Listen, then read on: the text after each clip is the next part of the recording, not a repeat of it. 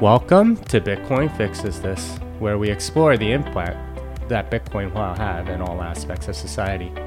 Today's guest is Alice Johnson, criminal justice reform advocate who got a pardon for her life sentence back in 2018. We talk about her story of being a non-violent first-time offender, mandatory minimum sentences, and her work with the Ross Ulbricht. Alice also tells us about what it was like being in prison, how she has advocated, and why she isn't giving up.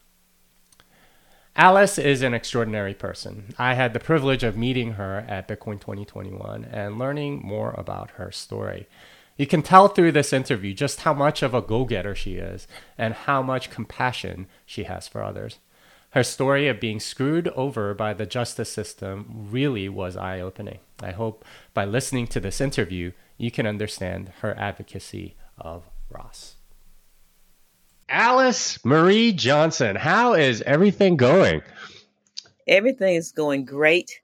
I've had a incredible, I'm not going to even call it an adventure, but it has truly been an amazing time since I came home from prison. Well, so let's talk about that because we want to sort of like dive into everything, but you obviously wrote a whole book about this. But can you tell us just sort of what happened and how it is that you managed to come home? Okay. Yes, my book is entitled Afterlife, My Journey from Incarceration to Freedom. And it is truly, Jimmy, a miraculous story. I think I'll start a little bit at the beginning, so you'll know a little bit more about my life and how I came to that point of imprisonment. Sure. Okay. I was born 1955 in Mississippi. I grew up in a family of mother, father, 9 of us, 8 girls and 1 boy. I guess pretty normal family in Mississippi, a family with a lot of pride in our lives. My parents believed very strongly in education because they believed that education was the way to escape poverty. My parents were originally sharecroppers in Mississippi, and I was born during a very turbulent time in our history in America, during the time of Jim Crow in Mississippi. So I learned about adversity and struggles and injustices very, very early in life. I was married at a very young age, only 15, pregnant and married. Oh, wow. Because back there in that time, you just don't shame your family by being an unwed mother. So I found myself another adversity that I had to overcome. I was still able to graduate high school and later on take college classes on time because I studied the coursework of my friends who were still in school. Because I had to miss a year out of school because you couldn't go to school. There was no classes for unwed mothers, but I still was able to graduate on time because I took all of their tests.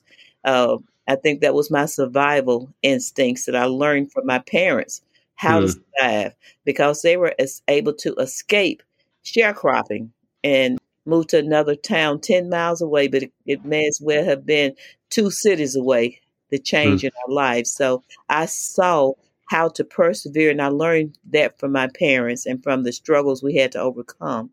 And I was able to always, because I could type very well, I could always get very good jobs using my typing skills, Jimmy, because I could type over 90 words a minute without errors.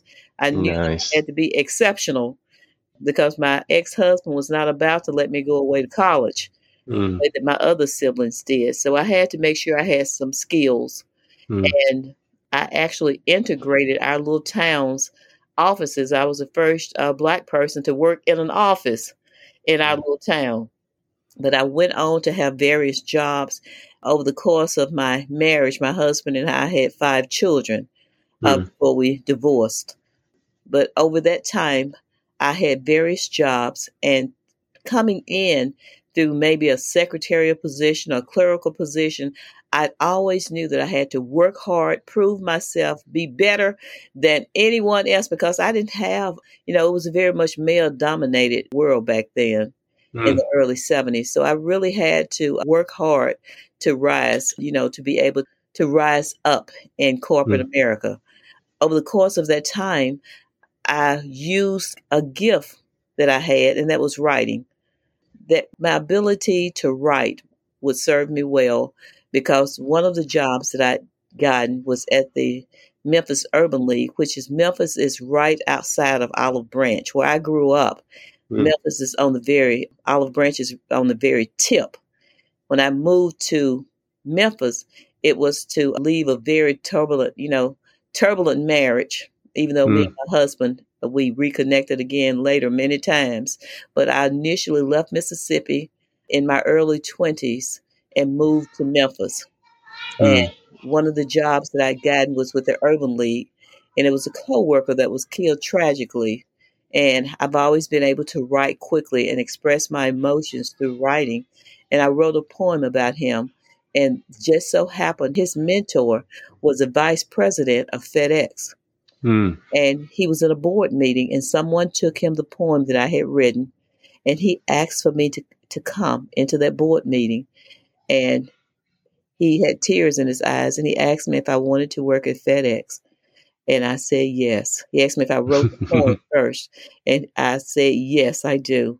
And I took a test with them, and once again, my typing skills got me into their clerical pool. Within a very short time, I had moved up into management. I'd be Mm. the first one at work and the last one to leave because Mm. I knew I had to really show dedication. And also, I've always been a hard worker. Mm. I've been working since I was really since I could put a cotton sack on my back. Around 4 years old, I was working in the fields in Mississippi and helping my parents. My mother was a renowned chef, and so they eventually they had their own restaurant. But I always worked very hard. And at FedEx, I was able to prove myself there. And in no time, I had risen to management. Mm. My career there was 10 years, first manager in computer ops, something I didn't know anything about. I had to educate myself, and Mm. then customer support. Mm. And until the very last thing that I was doing with them was training other managers, people who were interested in management. I taught classes called Is Management for Me? But Mm. after 19 years of marriage and 5 children, me and my husband broke up for the very last time. We divorced, and having married so young, Jimmy, I realized a lot of things in life I missed. I'd Mm. never lived that life where I'm going to say, out on the town. Mm. And the very first man that I became involved with was a professional gambler. And Mm. I started gambling, and that was the most exciting thing to me. The lights and the allure of the dog races, and it just excitement. All of a sudden, I've got excitement going on in my life. Mm. Little did I know that that excitement would lead me into a very bad place. I Mm. developed literally a gambling addiction, and it was Mm. because of that that I lost my good job at Mm. FedEx. All of a sudden, what seemed like fun wasn't fun. I'm going Mm. into bankruptcy. My ex-husband has disappeared. He's not Mm. helping me with the children. I filed bankruptcy. I'm about to lose my house. I get a visit. And when this visit comes, it was from a cousin.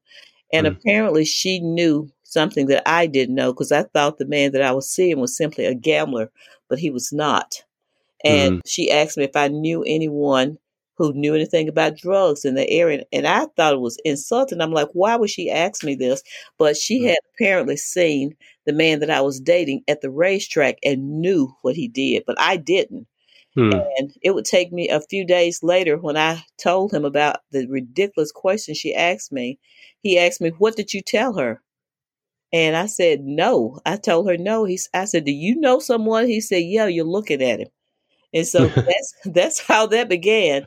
Mm. My role was to, if someone came in town, they called me. They didn't want me to know who I was talking to. They give me a phone number and I pass the number. Mm. And the first time I got $1,000, Jimmy, literally it kept my utilities on and put food on the table. I had a daughter in college by now. Mm. And it was crazy. Somehow, when you're doing things wrong, when you make a bad decision, really out of desperation, I somehow didn't see myself as a drug dealer because I'm passing phone messages, but anything any role that I played in that, Jimmy, I've never made excuses for what I did. I made a Mm. very bad decision under some very, very tough situation out of desperation. But, Mm. looking back on that now, I don't even recognize why I would even say okay to that, Mm. because I Mm. was totally against anything to do with drugs. Mm. So, anyway, when everything fell apart, the very people who brought me into this as what we call a telephone mule, one Mm. of them got caught and he had my number, and I've got the phone records, and all of a sudden I'm his boss because he's Mm. trying to protect the others. I'm the liaison to pass the phone numbers, but he didn't even know what I look like. Mm. So he tells them I'm his boss, and I find myself in a drug conspiracy. They offered me 3 to 5 years. I Mm. chose to go to trial. My Mm. lawyer told me, no way should you take that plea because you don't have drugs, you don't have money. I didn't even have, when I went to prison, I didn't even have $500 in the bank. No paid for a house, no paid for a car, yet I'm labeled as some type of queen pin. And the Mm. people who testified against me as being their boss didn't recognize me in the courtroom, didn't know where I lived. But that is the nature of a drug conspiracy. Mm. And I thought that I was going to be given, a small amount of time because, when I'm sentenced, I'm 40, going into my 41st year. I'm 41. And I really had no idea that a life sentence was even on the table. Mm. When I found out several weeks before my sentencing, because they had to give me the pre sentence report for the recommendation, I was convicted of one thing, of a much smaller quantity of attempted possession, not even possession. But at that time, you can't do that now. The prosecutor was able to put an estimated amount. Where that number came from, I have no idea. But he put this large estimated amount that was not ever even a part of my case. And I was sentenced to life plus 25 years, Jimmy, without the possibility of parole. Wow. First time offender.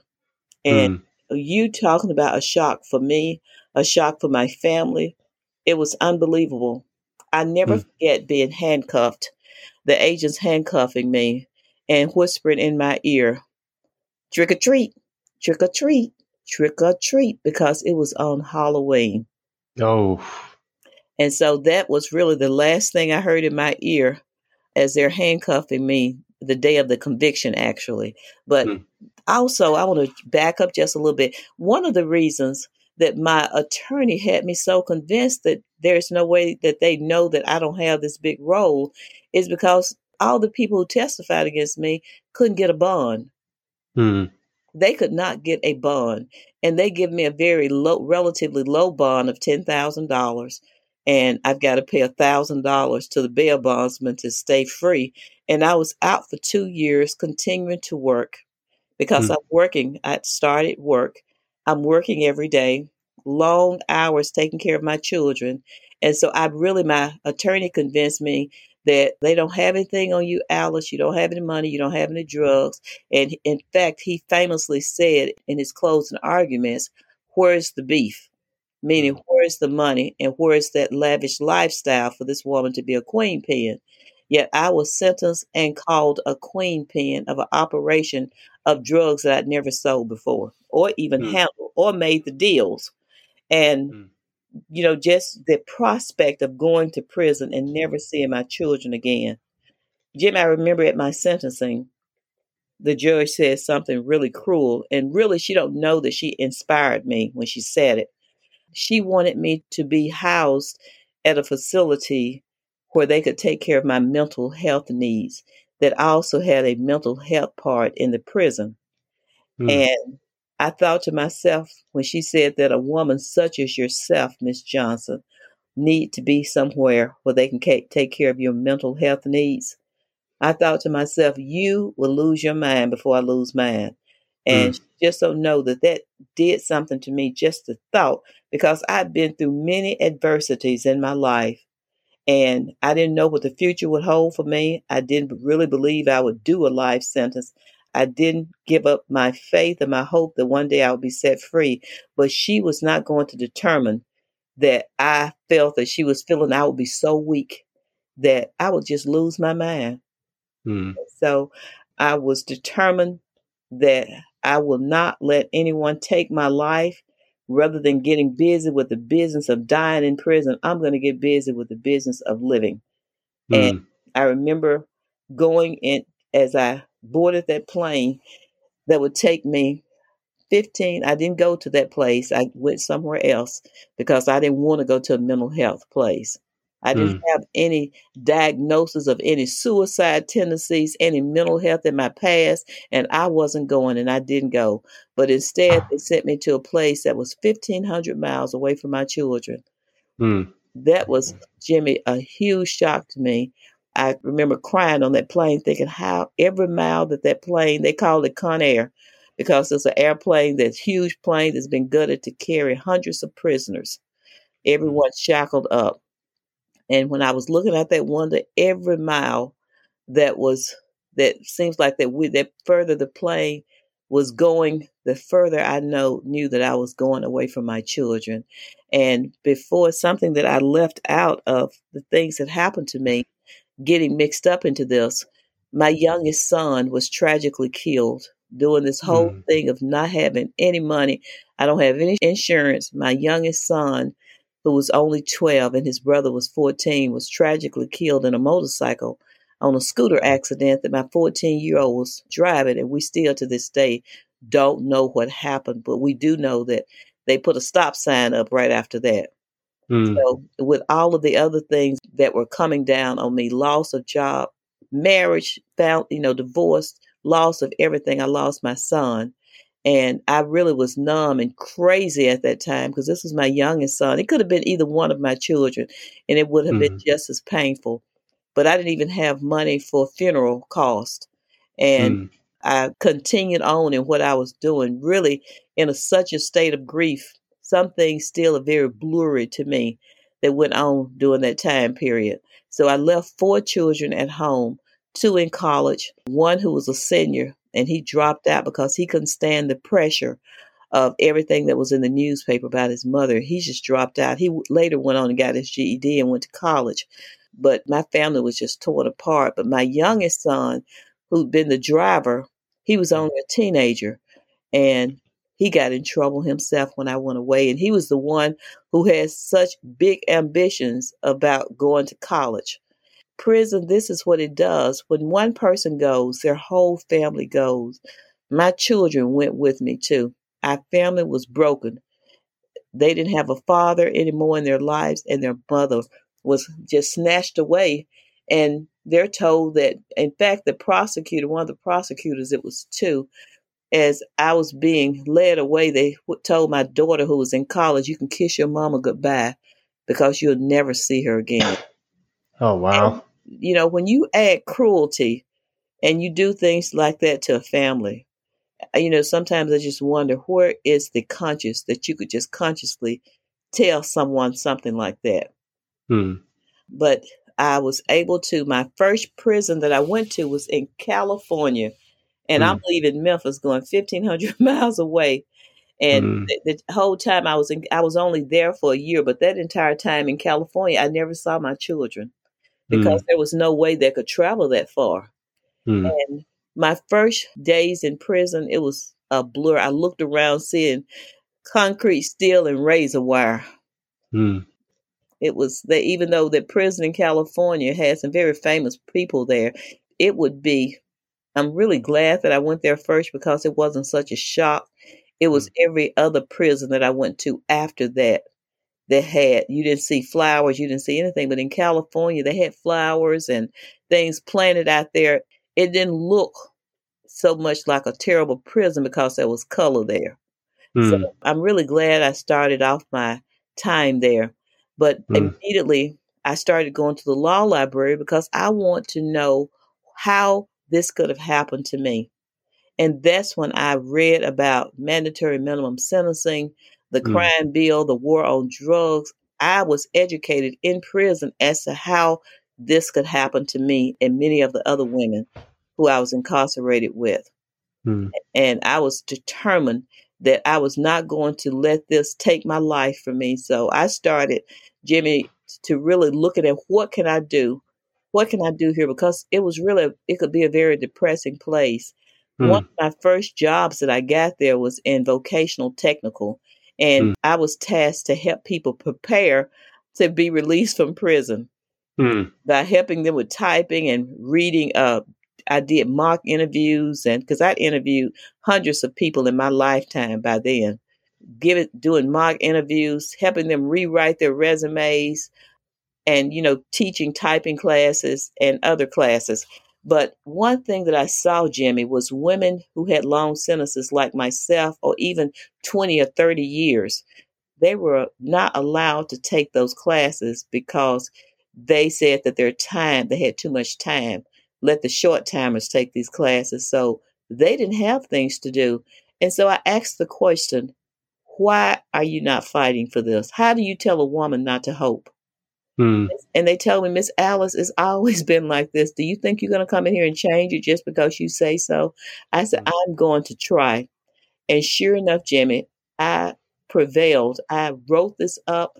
I spoke with the warden, spoke to others, and I fought and I prevailed.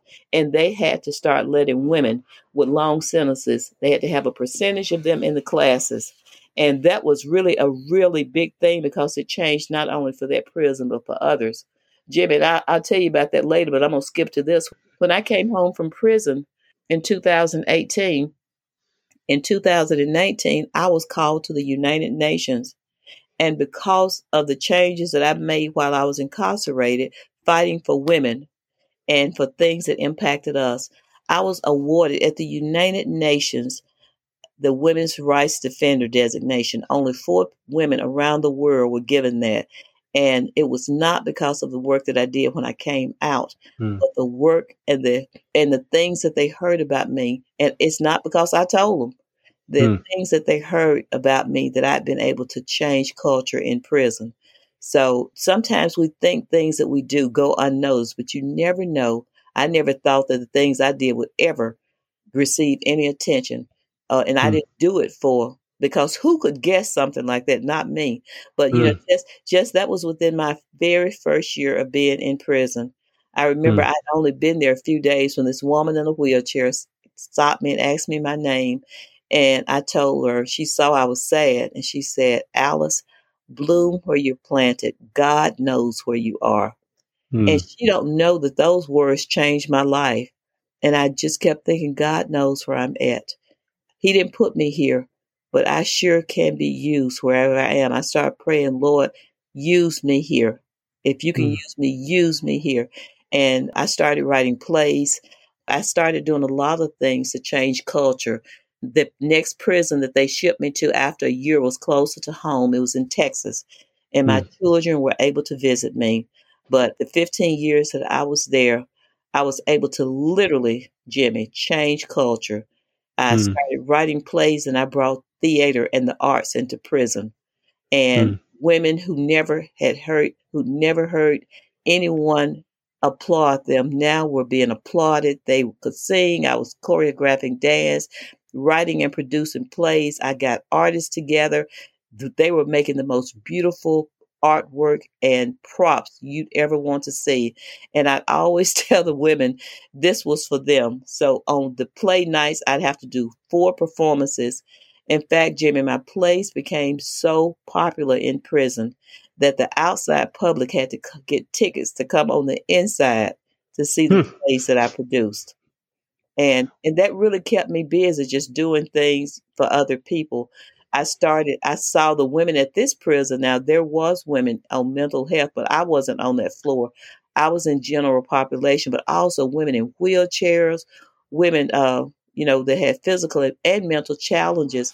And so these women were kind of on the sidelines. You're marginalized from people on the outside being in prison, and they're inside prison being Mm. marginalized. So I helped coordinate the first ever Special Olympics for women with those challenges. And it got back to the National Special Olympics, and they came out, and I was awarded something that I know that was made up. They gave they gave me the Special Olympics Event Coordinator of the Year award. Now, since then, Mm, I never heard of that, and I've tried to look it up. There's no such thing, but they created that award to give to me because these women were getting gold, silver, bronze medals. It was a big thing there. mm, And mm, then I started working with women who were dying in prison, who were in hospice care. One of the other reasons I started doing that, Jimmy, was because my parents were elderly and mm, by this time. And I always thought when I go home. I never said if I go home. No one ever heard me say that. I'd always say when I go home. I mm, was still fighting my case in the courts. I started putting in petitions for clemency myself, but unfortunately, I was denied several times. But during that time with these women, sitting with women who are dying in prison was really made me know how blessed I was to have my health and strength. But I mm, really wanted to give them comfort so that they did not have to die alone because many of their family members couldn't come see them in prison in that mm, part, in the hospital part. So I became their family. I became so many women holding their hands as they transitioned from this world into the next. And mm, really, that was as rewarding for me. Jimmy, I found that it was really hard to concentrate and feel sorry for myself when I'm serving other people. And mm, I may have a longer sentence, but they don't have the same hope and the same faith that I have. And mm, so that was something that to me I could give as a gift to them too, was impart hope and impart faith and really just bring light into prison. Well, my mm. very last prison that I went to was a brand new facility, Jimmy, that was being built in Alabama. And of all the names, it was called Aliceville. Nice. It was called Aliceville. I remember people making a joke when they realized I was going. They said, Alice in Aliceville. I'm sure you're going to turn it on his head too. Mm, mm, And sure enough, when I got there, I continued doing those things. But something else happened. The first time I was able to get my voice out publicly was in 2000. Let me back up. The ACLU was mm, doing this spotlighting people serving life sentences who had not committed a violent crime. And mm, out of over 3,000 people who were in that situation, they selected six to be, I'm going to call their poster child for their ad campaign. Two women and four men. I was one of the women. mm, And so I'm in USA Today. It's the first time the public even heard about Alice Johnson. So mm, I'm in all these ad campaigns in magazines, USA Today, The Nation, and so much. But then in 2016, there was a radiothon, and mm, they wanted to select a prisoner to speak on the radio from prison. And mm, because I'd been doing so much for the facility that I was in, Aliceville, they selected me and submitted that I should be the one to be on there. mm, So I was on the first ever radiothon that President Obama did to discuss clemency and the need for criminal justice reform. mm, And then I started speaking at the first college was Hunter's College. Then I mm, spoke at Yale University, University of Washington in Seattle, New York University. And then I started speaking at Google and YouTube platforms from prison, talking about clemencies and criminal justice reform. mm, And I just knew that I'm out there because I'm really well known in prison. I probably was one of the most unknown, well known prisoners in the United States because I'm mm, all in media. So I'm thinking surely because this Clemency Project 2014 had already come out and I met all of the criteria. So I just knew, Jimmy, that I was going home. I know that mm, because I met the criteria. But sure enough, I was passed by again. And mm, everyone said, don't even hope no more. You got missed from that. They told my children that maybe later on something gonna come up for your mother. And mm, my daughter was just distraught. She could hardly take it. She even said, Mama, coming out here to visit you in prison is like visiting a graveyard. mm, She said, I can come see the place where your body is laying, but I can never take you home again. That nearly broke me down then. mm, mm, But from that platform, someone with Mike, an online a news media, another woman who my liaison, Topeka Sam, they asked her to contact me to see if I would do a video op-ed. Well, Jimmy, everyone who I had so much favor with that prison had just left. The warden was gone, the captain was gone, my case manager was gone. All of these people had written letters to the president asking for my release. They'd all written letters on my behalf, but unfortunately they were gone. So I just had to make a decision. I pulled out the papers that they had given me, said, in essence, a blanket. I'd never gotten in trouble. I had complete clear conduct for 21 years and almost 21 years at that point. And I had to make a decision if I was going to do this video op-ed. I had nothing to lose. We had a brand new president, and it didn't seem like he was interested in criminal justice reform. And I made the decision, I'm going to do it. I took my papers out, and it went viral. And I think I told you, Jimmy, I didn't even know what viral was because the internet came out while I was in prison. So I didn't know anything about the little tech like trending. I remember the people coming by me saying, some of the staff said, Miss Johnson, you're trending. I'm like, what? And a few hours later, someone told me, you just went viral. I almost fainted. I said, I know I'm going down now. I just introduced a virus into the internet. It would be that viral video that someone who Kim Kardashian follows, who retweeted it, and she said she had not been on her phone on the internet in days. When she went on to Twitter, she said my face popped up and I was just starting my story. It was 3 minutes and 48 seconds. But before I go to that, yes, when she saw that, it was 7 days the video had been out there after she saw it. But she tweeted out, this is so unfair. And I didn't know it at that time, but she contacted her lawyer, Sean Holly, and asked her to find me.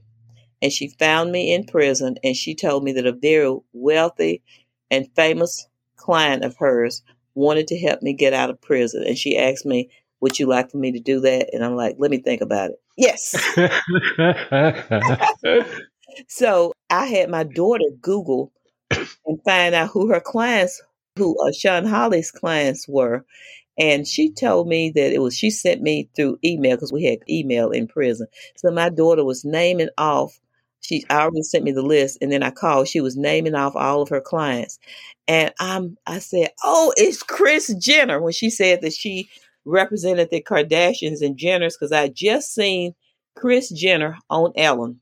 And so when she said that it was the Jenners and Kris Jenner and the Kardashians were some of her clients, I said, I know who it is. It's Kris Jenner, I'm sure. And my daughter said, what if it's Kim Kardashian? I said, Kim who? I didn't know anything about Kim Kardashian at all. When I went to prison, Kim Kardashian was a little girl. So I didn't know anything about Kim Kardashian. 2 days later, I found out that it was Kim. And also, 4 days after that, I go to the hole.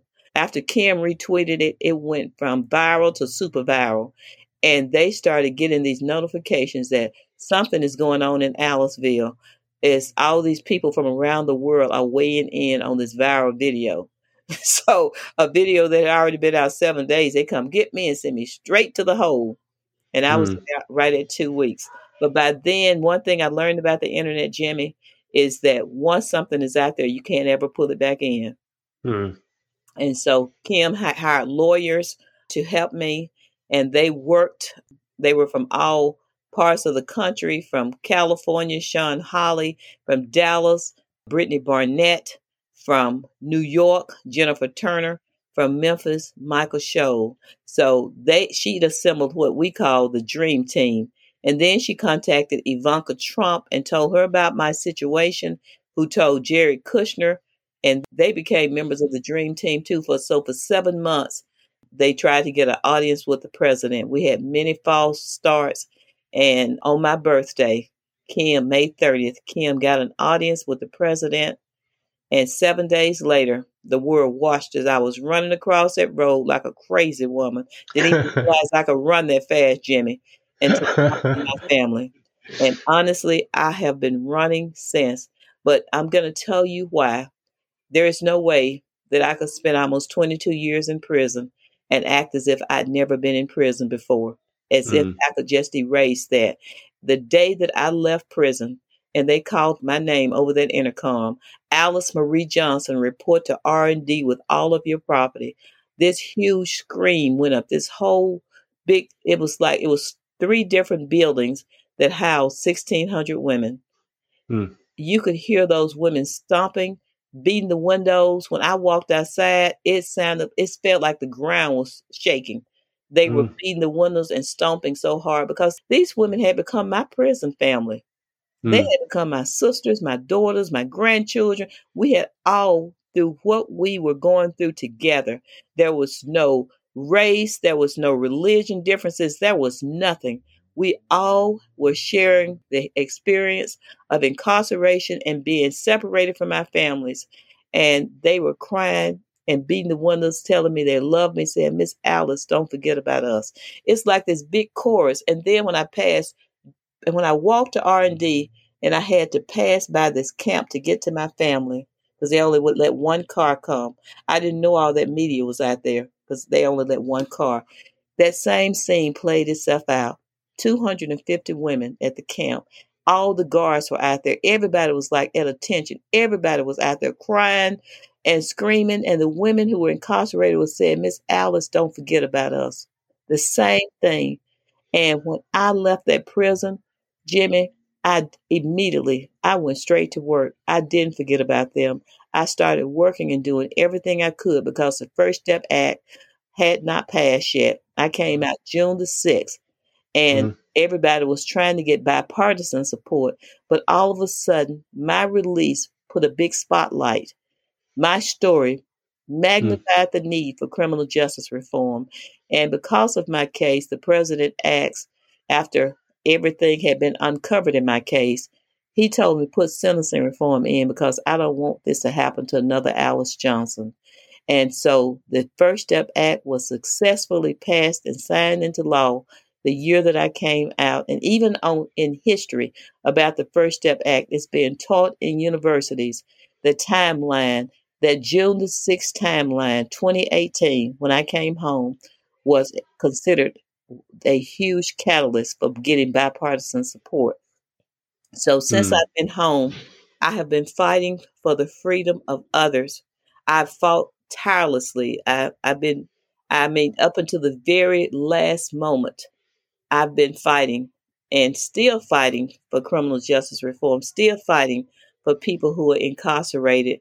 I was able to successfully advocate for changed lives of 46 people who received clemency, compassionate releases, and pardons. It was literally, I didn't stop, Jimmy. I did not stop. I'm yet to just say that I've got to take a vacation. That's something I have got to step away and just really, because I came out consumed with this. I was, by the grace of God, given a platform to fight for others. And one of the people that I fought so hard for was Ross. Mm. And I know Ross is well known in the Bitcoin community. But Mm. up until the very last minute, literally, I was advocating for Ross's freedom.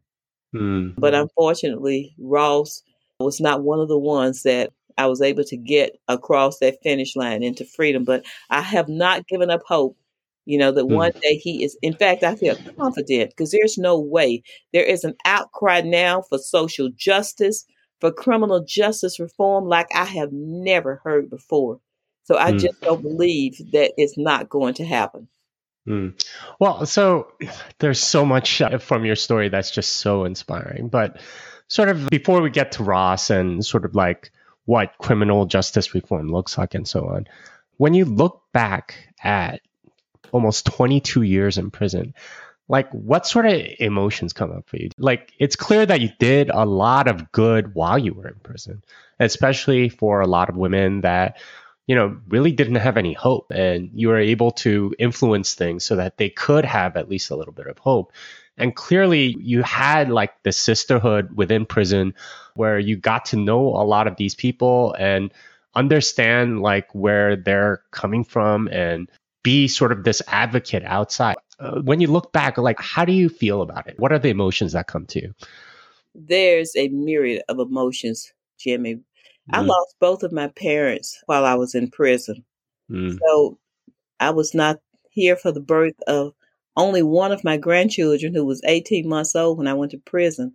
So mm, I didn't know my grandchildren from any other course except through prison.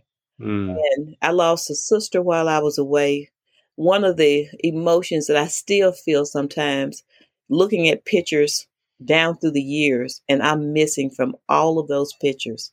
mm, I feel sadness that I miss, but I also feel that my being in prison, had I not passed that way, mm, Jimmy, honestly and truly, there would still be a lot of people, not only the ones who I advocated for, but the ones that my case was able to highlight that story. And that's why I know about the power of storytelling. mm, That my story was able to help push something that so far has allowed over 20,000 people to gain their freedom early. And mm, so, do I have regret for the losses in my life? It's sadness, but I have so much joy for what my being in prison has done for others, not only through the people that I met and the lives that I was able to help impact while I was there, but what my release has done. So it is such a mixture of sadness and great joy. But Jimmy, that's life. Life mm. is a mixture of sadness and great joy. And for me, I don't take anything for granted. Some people, if you've never lost something, you and never experienced loss of freedom, you don't truly understand how precious freedom is. People walk around and just the freedom to open a refrigerator.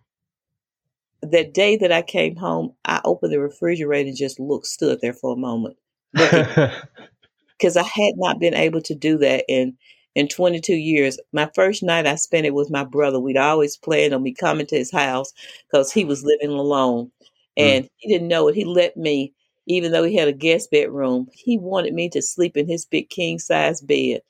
And when I looked and caught him not looking, I rolled over in that bed. I did what looked like snow angels and everything else, hit my legs, everything, because I'm able to roll over and not fall out of the bed, out of a little short, small Mm, cot that I've been sleeping on all those years.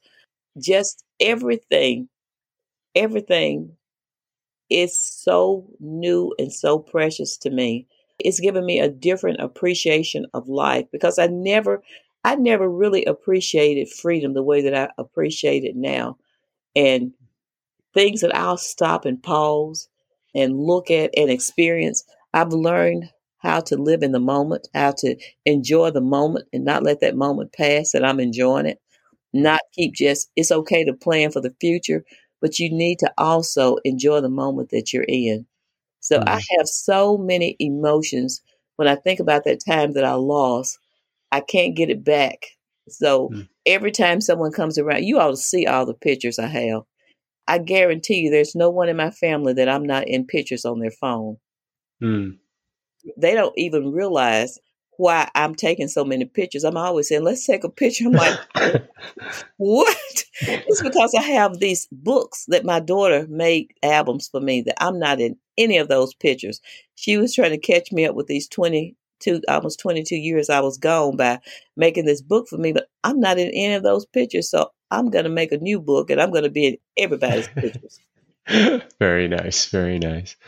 So let's talk about Ross Ulbricht a little bit because, I was kind of surprised to hear that you were such a strong advocate for him. Obviously, there's, some parallels between you and him because you're both nonviolent first-time offenders and so on that kind of got the raw end of the deal. How did you find out about him, first of all? And what led you to sort of advocating for him so much? Well, I found out about Ross through someone else who brought him to my attention. Mm, And actually, Gideon, too, was one of the people that brought Ross to my attention. And the more I read about him, I'm going to be honest, the angrier I got mm, at the sentence he received as, a 26-year-old man who makes a website. And I'm not saying that he did absolutely nothing in his life, but the sentence that he received was, it was very cruel and it was very unjust. And then, by that time, his attorney reached out to me. I was already advocating for him. I had been given the privilege. The president said to me, Alice, I know you know a lot of good people in prison. And this was in October of 2019. I was at Benedict College. And he said, I'm sure you know a lot of good people in prison. I went up to the podium and spoke. And when I sat down, he said this publicly. They were filming this. I've seen this clip run over and over. And he said, why don't you give me some names? Give me some of those people. He didn't, as they said in prison, he didn't say nothing but a word. When he said that, my head was just filled with people that I knew, and people, because I didn't just fight for women. I fought for both people I knew and didn't know. And so that just really led me on to do everything I could. I had been given an opportunity, and I didn't take that opportunity lightly. I got with other advocates and who also gave suggestions, but I had a pathway to go and speak directly to the president. So I had meetings at the White House with the president where I was giving names. I worked nonstop. I was engaging everybody to help me. Other organizations that had attorneys. I'm the one that's able to go in. So I am going to go in well prepared. So I'd been given Ross' name and seen other things about Ross. And when I really studied his case and broke it down, I knew Ross was going to be one of the primary people that I was going to advocate for. I advocated for everyone hard, but Ross is one that I can say up until the very last hour, I was pleading for his release. Well, so what actually happened? Because he's still in prison, and sounded like you came very, very close. But I thought for sure we had victory in Ross' case. By this time, toward the last months, I become Lynn and I were in contact with each other through his attorney and some other mutual friends. They were sending me messages from Lynn. I was responding. And it was really a roller coaster, Jimmy. I truly thought Ross was going to make it. But I can't tell you exactly, truthfully, exactly what happened. But I felt very strongly the president was going to do it. I know he had a lot of opposition from some others inside the White House. That's why I know this whole office of the pardon attorney, this needs to be something that is inside the White House. And I just don't feel like it should be under the Department of Justice. Because one thing that they do is they ask the prosecutors who prosecuted you for their approval. What do they think? So what do you think they think? You've been in an adversarial position with them, especially if you went to trial. You fought. I know my prosecutor wasn't recommending that I come out. He was just looking at 20-some years ago. We fought in the courtroom. So he was not trying to recommend. In fact, he strongly opposed my release, even though, like Ross, I was a first-time nonviolent offender, had a spotless criminal record, because even though I went to the hole, they for that video, they took that off of me because I had the paperwork proving that you gave me the permission. So I walked out with a spotless record. And like Ross has been really, making a difference in the prison that he's in, helping teach GED, just doing so many things. And, if a person is not a threat to public safety, they've done their time. They've made changes. Why is he still there? What purpose does that serve to still keep him incarcerated? And so I really felt for him, not just the position he's in now, but the age he was. Life just snatched from him. 2 life sentences plus 40 years is just insane. Well, when you look at that, does age really, does that factor in for you? Because in a sense, like when you went to prison, I guess you were around 40. Yeah. And, you were there for a while. So you had already sort of experienced a lot of life. You've obviously had a lot of children, maybe, and you saw one of your grandchildren being born and everything else. For somebody like Ross, who goes to prison at 26, how does that change everything when you go to prison, at such a young age? When I look at this and I look at what my situation, and I've said this, Jimmy, we've all made mistakes. Mm. But no one should be judged forever for the worst mistake that they've made. I just do not believe people can use things for different reasons. I think that what Ross created was, he created it with being idealistic, creating something for good. Mm. Today, so anyway, whatever the whole situation was, that punishment just did not fit the crime. He's an example of a very broken criminal justice system. And Mm. sometimes people cannot get past really diving deeper. It's like whatever they read in the paper, whatever they see on a show, whatever, because everything is meant to be sensationalized. Mm. But at the end of the day, Raw should be home right now. Mm. And, to just keep holding him, it's just not right. And we can't just say, I'm a person of action, Jimmy.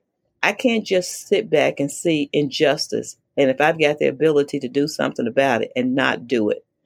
Mm. Well, so going to criminal justice reform and what the current system is like, what is wrong with the current system? How is it that you or Ross, get these enormous sentences that are completely out of proportion with, the crime that you committed, I think? Like, why is it this way? What broke in order for those injustices to happen? Well, there became this big war on drugs, Hmm. the mandatory minimums, crime bill, all of this played a factor. Hmm. And it's like people, they're stuck Hmm. right there. It's like people are rubber stamped. I believe in not the letter of the law, but the spirit of the law. Hmm. And the laws itself, those things are wrong. But I truly don't believe that people look at what the spirit of the law should be. If you've got something that you know is unjust, and you're Hmm. going by the letter of the law that says, I'm going to give you this based on mandatory minimum sentences, I'm going to give you this based upon whatever that's unfair. If I can see that this is unfair and unjust, Jimmy, do you think legislators are not seeing the same thing? Hmm. Yeah. If we and others are seeing that this is broken, I keep hearing about social justice. This is more than just social justice. This is inhumane. These are not just social issues. It's really humanitarian issues. This is not humane to say, I'm going to take someone's entire life. Ross has not murdered anyone. He's not committed any heinous crimes, sexual crimes, none of those things. So when you are holding someone that poses no threat to society, and really, he's done enough time. Let this Hmm. man go. He's done enough time. Give him a second chance and see what he is capable of doing. See what he's willing to do. There are thousands more who need this second chance, who are so worthy, so deserving of a second chance, but they're still languishing in prison. Ross and I both my case became very famous. His case has become very famous, but they are both examples of something that is badly, badly broken. And one of the things that I do, I've got an organization, Taking Action for Good. And my Hmm. focus is storytelling and Hmm. getting these stories out there because it was the telling of my story that set me free, really. Hmm. That's what set me free. It gaining the public attention. That Hmm. is what set me free. So I've been focused really on the storytelling end of it and magnifying these cases to the public because when the public don't know, it's easy to forget something that you read. But Hmm. when you see a story, you see a face, you see the impact families are having, that changes things. You can't just walk away once your eyes have taken it in and act as if you don't know. Because if you walk away and act as if you don't know these things are happening and you've got the power of your vote, you've Hmm. got power also to make changes. You may not be a legislator, but you need to know who you're putting in office. You walk away and just act as if, oh, that's sad, and you can do something about it, then you're part of the problem. Hmm. All right. So, what do you think that we should change within the criminal justice system to make sure that these egregious sort of miscarriages of justice don't happen anymore? What would you change? What would be effective going forward? Well, the first thing I do is I would strike down mandatory minimum sentencing. Mm, I would strike down these conspiracy laws, which is like a huge net, because mm, that's what they got Ross as part of why he got such a huge was conspiracy. I would mm, strike down these conspiracy laws that are in effect that are welded against defendants. Everything they throw it under conspiracy. mm, And that conspiracy theory is absolutely wrong. mm, I'd also bring for in the federal system, this could have had a big impact on Ross, at least having some hope. mm, Parole was taken out of the federal system, but it's been left in all of the state prison systems. mm, Makes a federal prisoner worse than a state prisoner, mm, where they deserve a chance for redemption and a second chance, but a federal prisoner does not. mm, And so that needs to come back. And really, it's too many things on the books that have become crimes now. It's mm. like I can't remember who said it or what country said it or what ruler said it, but it was like you show me the crime and I'll show you the man or something like that. It's like whatever they've got on those books, you can find somebody. One of these gonna fit you if you're a target. Yeah, I think I read somewhere that people commit like 3 federal crimes a day and they don't even know it because there's so many things on the books. There are so many times in the book, but when you become a target, and if you've done anything to shake things up, you mess up and become a target, you can get caught in that net called conspiracy. And Mm. you're going down. You know, people who are even listening to your podcast, sometimes people can get so comfortable and say, I'm glad it's not me. Mm. But Mm. know this, it could be you. Mm-hmm. Mm-hmm. And if you don't do something now, it might not be you, but it might be someone you love. Mm. Well, the scary thing for me, like listening to your story and sort of like the prosecutorial model that's existent in the US today, is that if they don't like you, they'll find a way to put you in prison Telling you. because, yeah, which just seems incredibly unfair, and like just extremely ripe for abuse, which it certainly has in your case, in Ross's case, and many other people's cases. It has very much. That's why I truly believe that there needs to be some type of accountability. Right now, there's really not accountability. There's immunity for Mm, those. Once it's even found out that they've done something wrong, they have immunity mm, to not even have anything brought against them for what they may have done. So, what is to deter anyone from wielding misuse of power, abuse of power? What is to stop anyone? And mm. if you want to spin a tail, they get a chance to spin a tail however they want to spin that tail. Yeah, And even when things don't spin out the way that they originally thought, they're not going to retract it. mm, yeah, and that just seems wrong. That there aren't consequences for the people that sort of almost do malicious prosecution or whatever. And in almost anything else, you're held accountable to some degree by laws and so on. But for a prosecutor, they have immunity. And yeah, it just seems like completely abusive and, ripe for abuse, I should say. And it ends up with a lot of people in prison that maybe shouldn't have been there that long. Oh, for sure. These long sentences, I mean, just to show you this, America we account for what, about 6% of the world population? Mm-hmm. But we incarcerate 25% of the world population. Mm. Now, something is definitely wrong with those figures. Mm. This is not right. Why are we incarcerating 25% of the world population? We're either the most evil country in the world or something is broken. And I know we are not the most evil country in the world. So that lets you know something is broken here. But Mm. people are so reluctant. Those who are in political offices are so reluctant to really jump on board with the changes that they see because they don't want to be seen as soft on crime. They Mm. don't want to not be reelected or be elected because they're viewed as soft on crime. No one is saying that no one deserves to be in prison. No one is saying throw open the prison gates and let the floodgates just let everybody out. No one is saying that. The only thing that I'm saying, be fair and just with these sentences. These sentences don't fit the crime.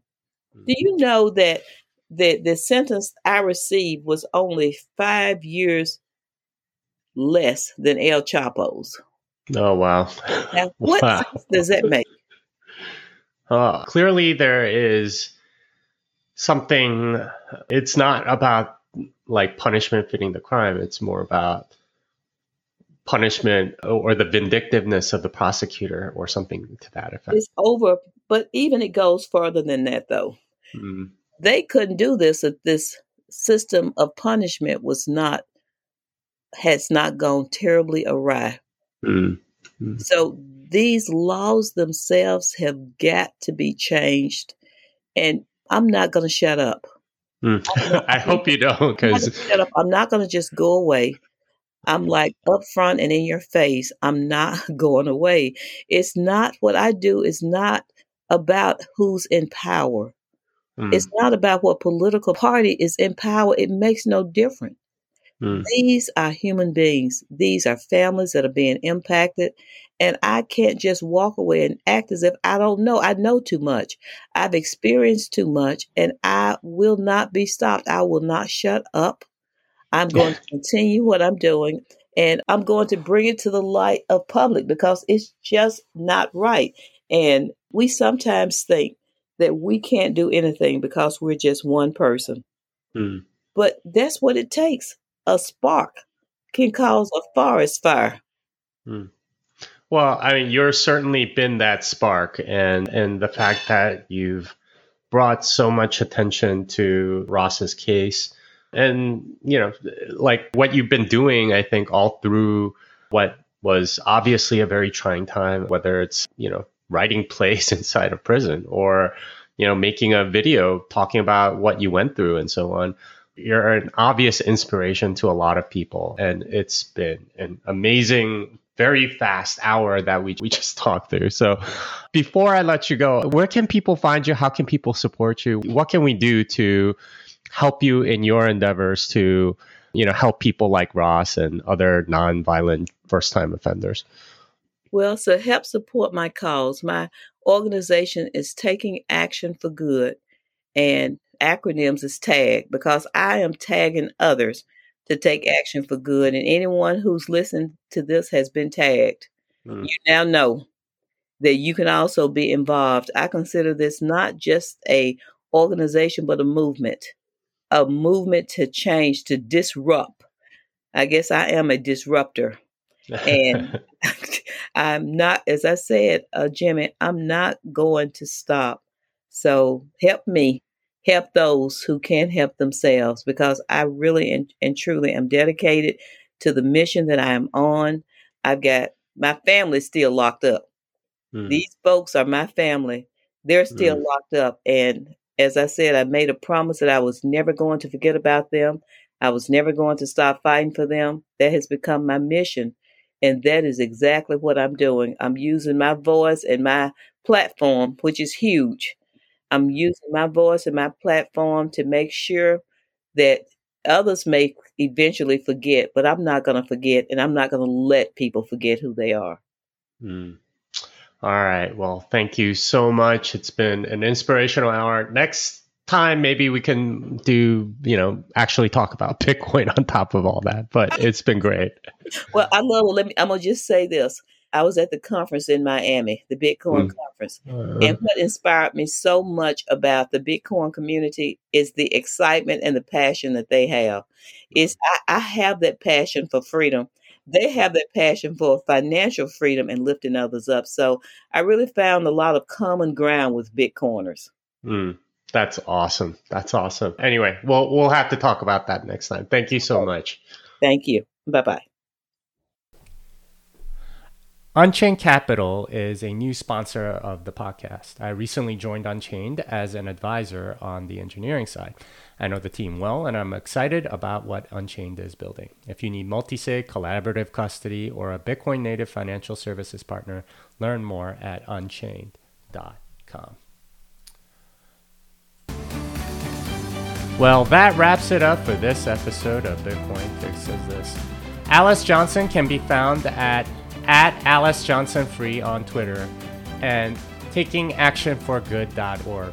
Until next time, fiat the lender est.